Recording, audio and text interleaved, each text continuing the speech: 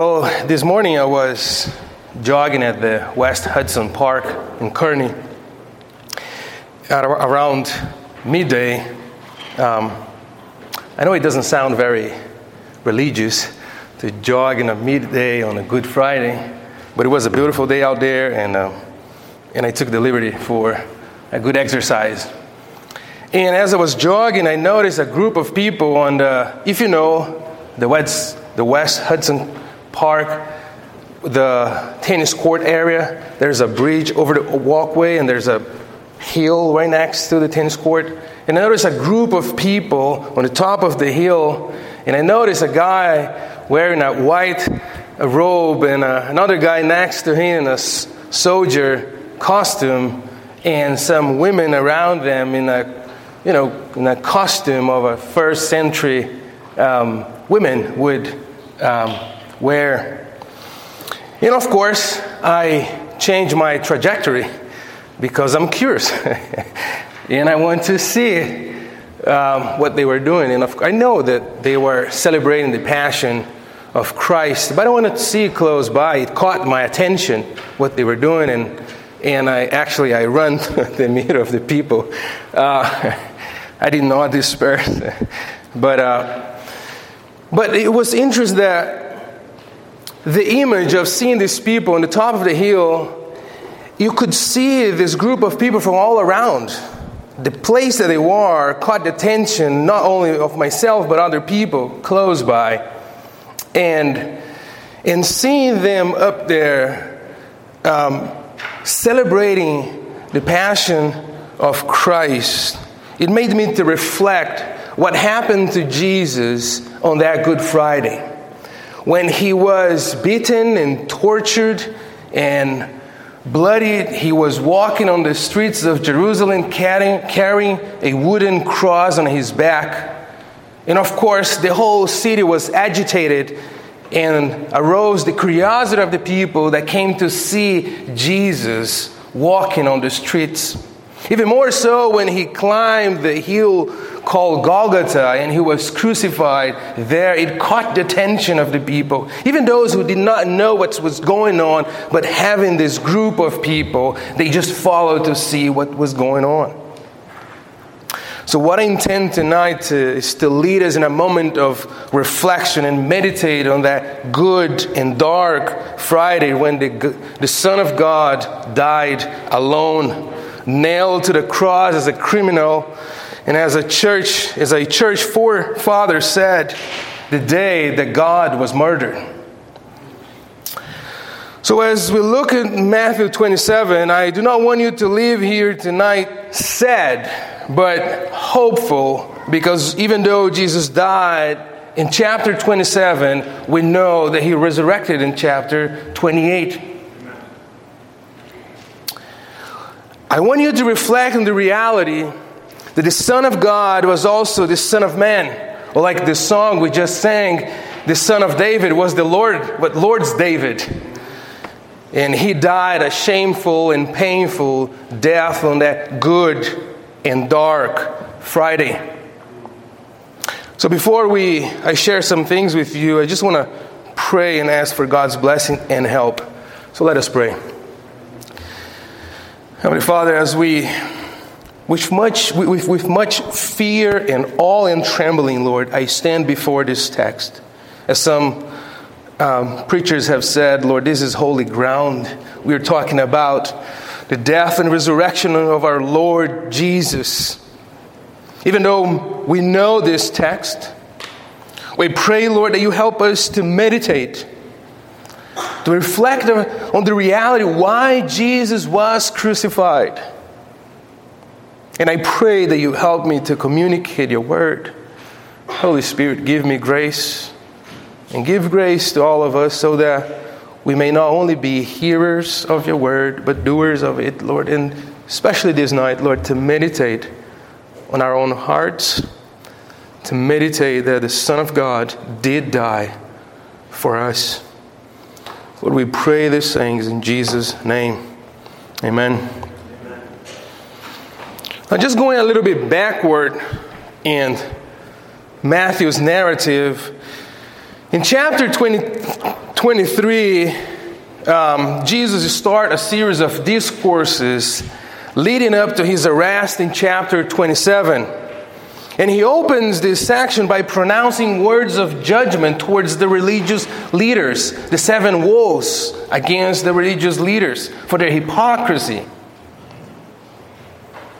In chapters 24 and 25, Jesus talked about the end of the age and the grand finale with his return. And also there's a warning for his disciples to be ready for his return. To be expectant, to be in such a great expectancy of his return. And chapters 26 to 27 are dedicated to Jesus' last moments with his disciples. His betrayal, his agony in Gethsemane, prior to his arrest, followed by torture and his crucifixion. In chapter 28, there's a short account of Jesus' resurrection, followed by his the Great Commission, as he sends out the disciples to make disciples of all nations, which Brother Damien will be preaching about the resurrection on Sunday. So Matthew makes clear in his narrative that his interest in showing to his readers that Jesus died according to the Scriptures. That Jesus died according to the prophecies made about him. In the first verses of chapter 27, that Damon read, we see Jesus being delivered to Pilate, the Roman authority in charge of the Palestine. Much has been said about Pilate. One thing we know for sure, Pilate was a weak leader who could not stand in the defense of Jesus, even though he was convinced that Jesus was innocent. And after interrogating Jesus, Pilate, he noticed that Jesus was innocent, but after interrogating Jesus, he concluded that Jesus was indeed an innocent man, delivered by the Jewish authorities out of envy and jealousy. Pilate was convicted that Jesus did not deserve death. We see this in verse 11 to 23. Now, meanwhile, Damien, he skipped some verses, and I want to briefly talk about these verses. Like from verses 3 to 10 in chapter 27, we see Matthew talking about Judas hanging himself. And he tells us that after Judas realized that he had betrayed an innocent man and his betrayal led to Jesus' execution, he could not bear the guilty and he hanged himself. And Matthew tells us that the amount of money given by the religious authorities to Judas was prophesied by Jeremiah. If you look closely on verse 9, he says, the prophet Jeremiah, but I just want to make it's not a correction, but just an observation. In fact, Matthew is quoting Zechariah chapter 11, verses 13, but he's mentioning Jeremiah because the Old Testament was divided in 3 parts: the law, the writing, and the prophets. And Jeremiah was the first prophet in the section of the prophets. And it was usually referred to Jeremiah as referring to the prophets in a general term. But he's quoting Zechariah chapter 11, verses 13, which says, and I have on the screen for you, I'm going to be sharing a couple of verses from the Old Testament, and I have all of them on the screen for you. Zechariah chapter 11, verse 13. Then the Lord said to me, throw it to the potter, that magnificent price at which I was valued by them. So I took the 30 shekels of silver and threw them to the potter in the house of the Lord. So Matthew is quoting this passage and saying this is the price that was paid, that was given to Judas for his betrayal, right? For telling where Jesus was and leading up the people who arrested Jesus. And despite the testimony of his conscience, telling him of Jesus' innocence, Pilate gave in to the demand of the crowd and delivered Jesus to be flogged and crucified. One of the things that stands out from Matthew's gospel is the mockery and the beating that Jesus endured from the moment of his arrest up to the moment of his crucifixion.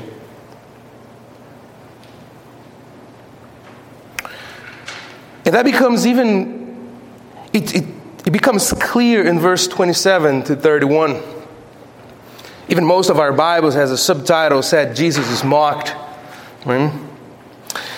Here we see the whole process of torture inflicted by the Roman soldiers as a mockery, as a scorn, as a spectacle to them. It was a moment of fun that the whole battalion inflicted on Jesus. For him, it was painful. For them, it was just a moment of relaxation or just a moment of fun. The twisting of the crown of thorns and the scarlet robe, which was probably a military cloak belonging to one of the soldiers, put on Jesus, was done to the amusement of the whole battalion. It's just a moment of mockery. This babbler, he's calling the Son of God, the King of the Jews, being delivered by his own people to us. He is no king. And he took this moment to mock him inside of the battalion or the headquarters of Pilate. And Jesus' flogging consisted of a whip made of strands of leather attached to a wooden handle, and each strand had a bit of metal or a bone attached to the end. The victim was bound to a post by the wrists high over his head, so that the flesh of the back would be stretched during the entire process of scourging, right? Because of course, as you were being scourged, you would not be able to bear your own weight. So they would stretch him very in a way that the scourge will be painful. An experienced man in his scourging could easily tear the flesh from the back, lacerating muscles and even exposing the kidneys. And this type of scourging was fatal in many cases, as historians had pointed out. In Jesus' case, the pain and the loss of blood weakened him to the point that he could not bear the cross. Because part of the torture was that the prisoners, they had to carry their own cross. But Jesus could not. And Matthew tells us in verse 32 that the Roman soldiers compelled a man from the crowd to help Jesus to carry his cross up to Golgotha, which means the skull. They do not know if they call it skull because of the shape of the mountain or because many people were crucified on that place. It's hard to know what is the significance of this name. And after arriving at the place of crucifixion and being nailed to the cross, what follows is a continuation of this mockery and derision. The offering of wine mixed with a bitter herb has been said by some that was to ease the pain. And this mixed drink was some sort of painkiller. Others see this not as an act of compassion to a thirst man died on the cross, but as an act of mockery by the soldiers, because the drink was so bitter to the point that being undrinkable. And to a thirsty man, that would just make things worse. But look at what Psalm 69 verse 21 says. I think I have it on the screen for you. Psalm 69 verse 21. They also gave me gall for food, and for my thirst they gave me vinegar to drink. This is exactly the mixture that Matthew is recording, this mixture of wine with a gall. It's this bitter herb that was given to Jesus, and he tasted it, he did not drink it. While some of the women who followed Jesus' ministry very closely stood at some distance, the bystanders and those who passed by wagged their hands and laughed at the scene of seeing this bloody man with a crown of thorns who called himself the Son of God, who entered a few days before into Jerusalem being worshipped by the people. And the people said, "Hail, Hosanna, blessed is he who comes in the name of the Lord." Now they are seeing this man hang on the cross, possibly naked. And they wag their heads and mocking him, saying, "Who is this babbler?" And while gazing at Jesus nailed on the cross, Matthew records the words of the Pharisees in verse 42.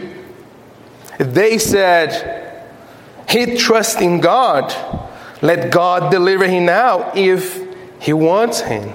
For he said, I am the Son of God." Matthew seems to be using a little bit of irony here, especially when viewed with the Psalm 22 in the background. Look at what David said in Psalm 22, verse 7 to 9. "All who see me is near at me. They separate with the lip. They wag their heads, saying, Commit yourself to the Lord.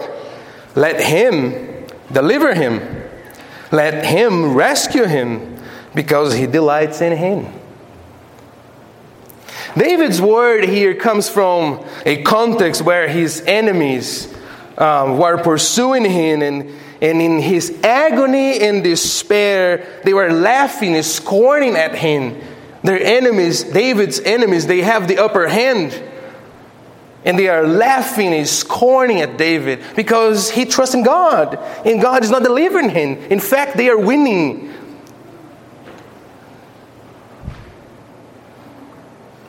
It is hard to know if Matthew records the precise words of the Pharisees in verse 42, where he is paraphrasing Psalm 22 through the mouth of the Pharisees.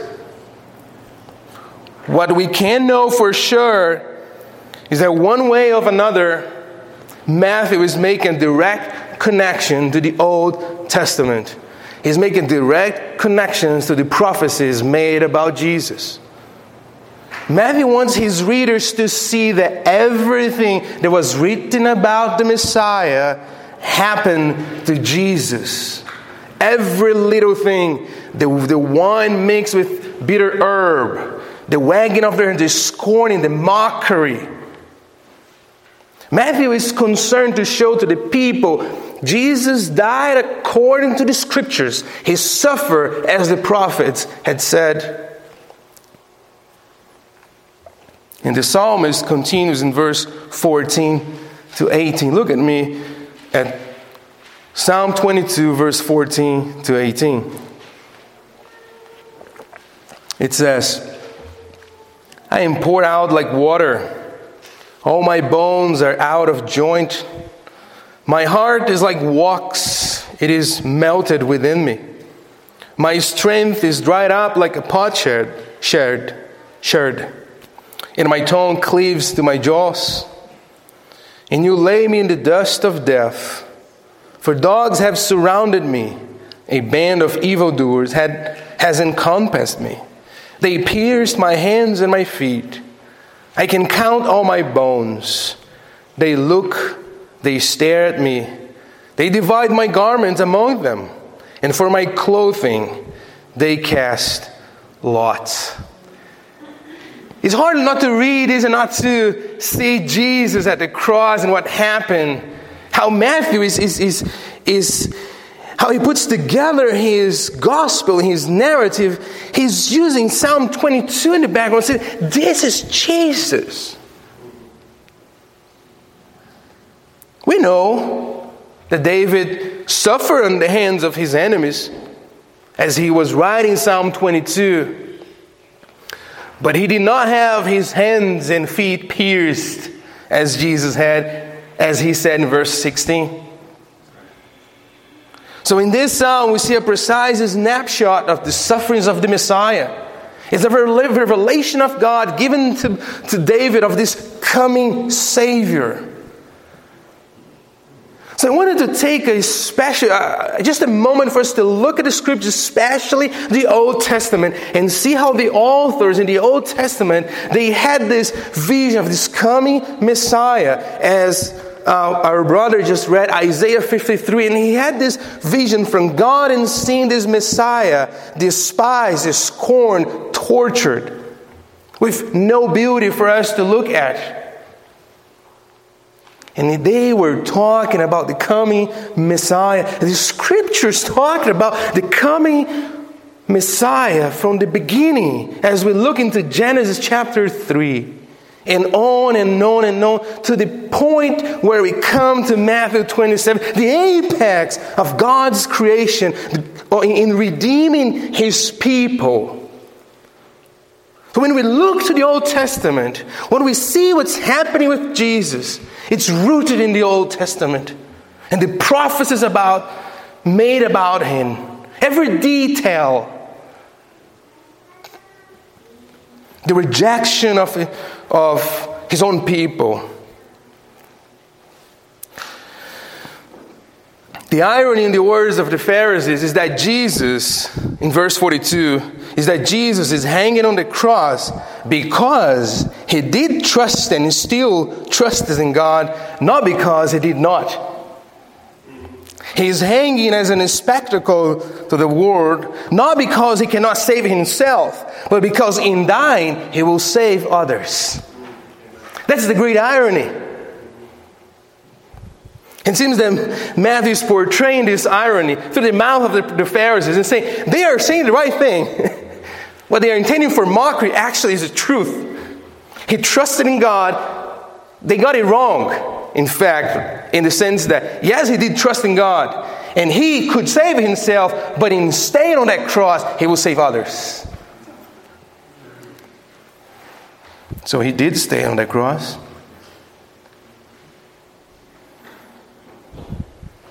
The mockery intended by the Roman soldiers and Pilate by clothing Jesus in a scarlet robe, giving him a crown of thorns, and writing a wooden tablet and attaching it to the cross, saying in Greek, Aramaic, and Hebrew, Jesus, the King of the Jews, was in fact true. Jesus was a king, not only to the Jews, but the whole world. What a great irony that the King of the universe was nailed to the cross by the hand of sinners who had no authority over him except because the authority they had was given by God, as he said to Pilate, Pilate, you would have no authority over me if it was not given to you from my Father who is in heaven. This is the kind of king that was nailed to the cross. But first, this king had to die. And indeed, he died, helpless and surrounded by mockers and thieves, scorned and forsaken, beaten, humiliated, possibly naked.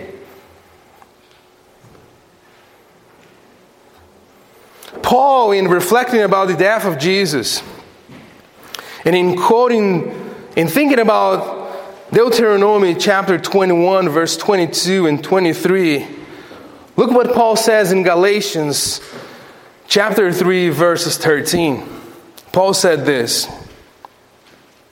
Christ redeemed us from the curse of the law by becoming a curse for us. For it is written, cursed is everyone who is hanged on a tree. You see the Old Testament clearly here. And when you read Deuteronomy, you see very clear what Moses is saying here. And Paul is reflecting on the Old Testament passage and saying, that's Christ. He was talking about Christ being hanged on a tree, becoming a curse for his people. Not just a simple humiliation, not just a simple death that brought to the curiosity of the people, but a painful, shameful, excruciating death.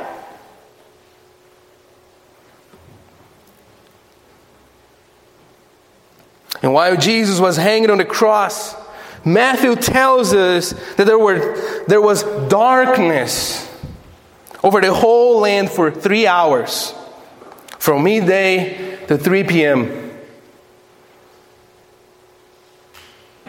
It's interesting that as I did this jogging around midday, the day was beautiful.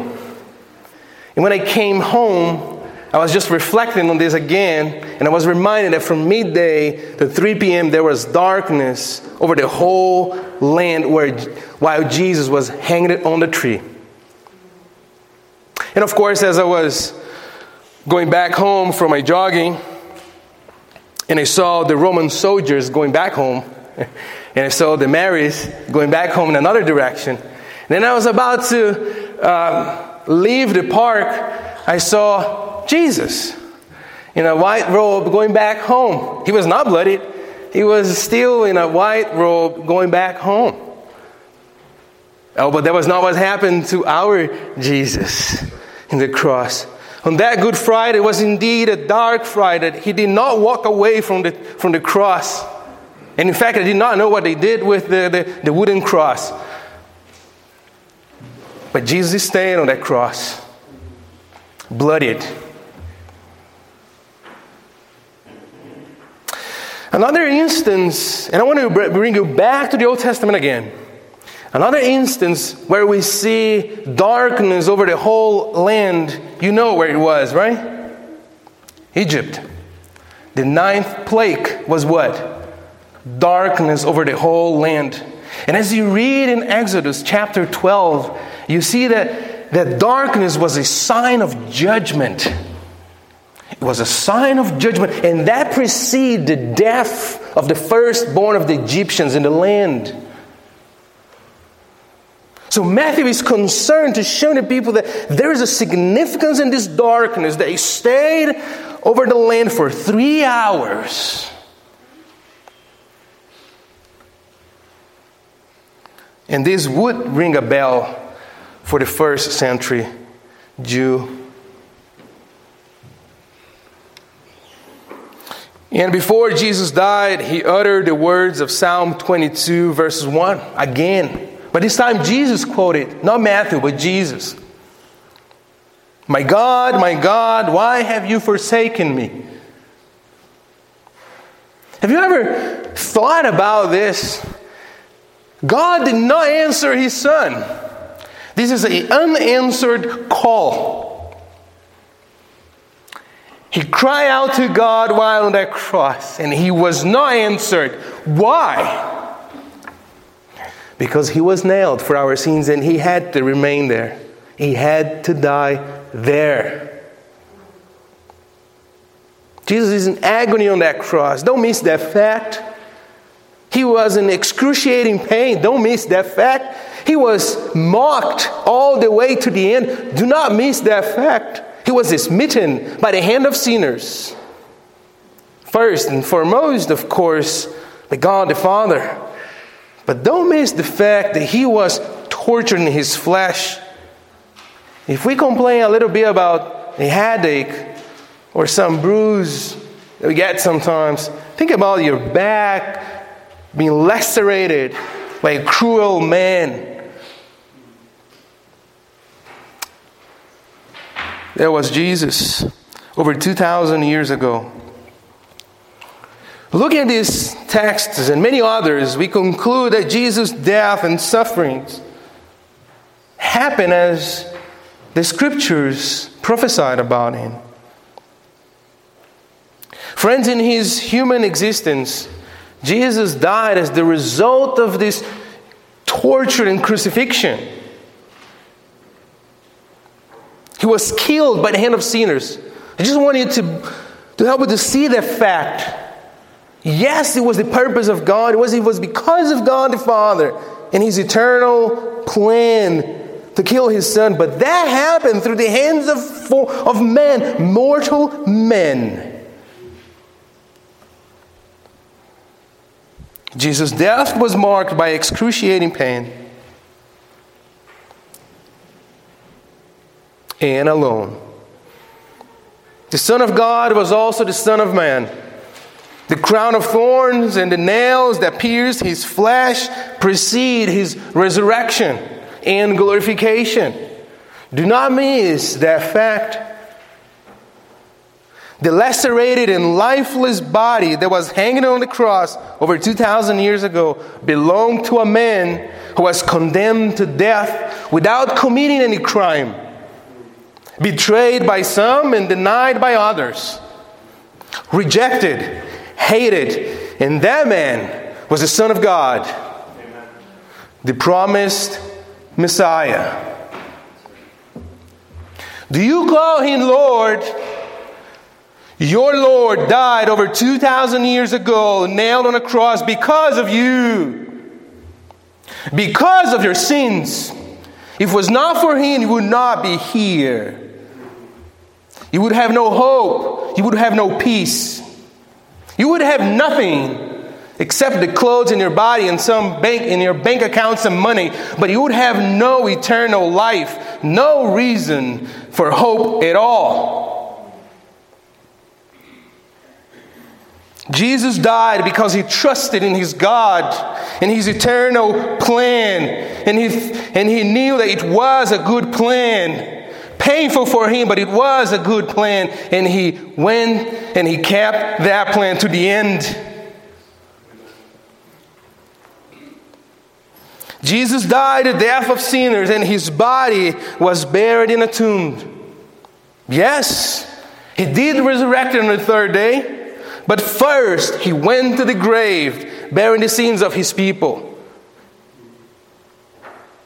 The Good Friday, as we call it, was indeed a dark Friday. Nebulous Friday.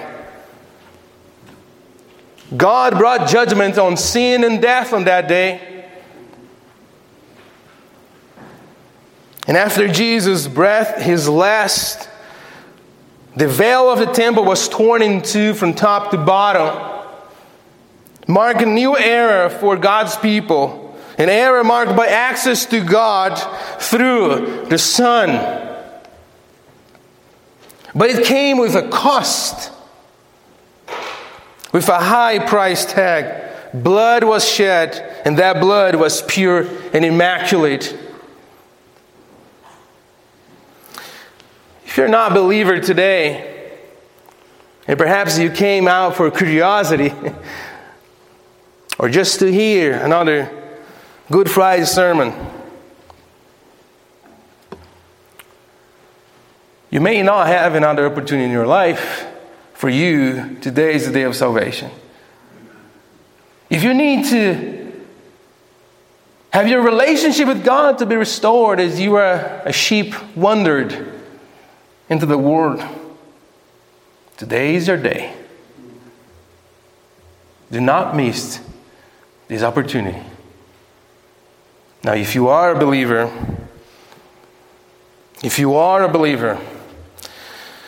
be reminded that your sins are forgiven, but make sure that you are living a repentant life under the lordship of Jesus. Not in open sin, mocking the one who died for you. Make sure that by your attitudes and thoughts are in according with God's will, That you're not associating yourself with the scoffers, spitting on the one who died your death. Do not take your sins lightly. Do not take sin lightly in your life because someone died so that you could have life. If you are a believer, think about Jesus died a shameful, painful death for your life. And I would like to end quoting Melito of Sardis, a bishop of Smyrna in the end of 2nd century, the beginning of the 3rd century. And he said this: "And so he, Jesus, was raised on a cross and a title fixed, indicating who it was and who was being executed. Painful it is to say, but more terrible not to say. He who suspended the earth is suspended. He who fixed the heavens is fixed. He who fastened all things is fastened to the wood. The master is outraged. God is murdered." Let us pray.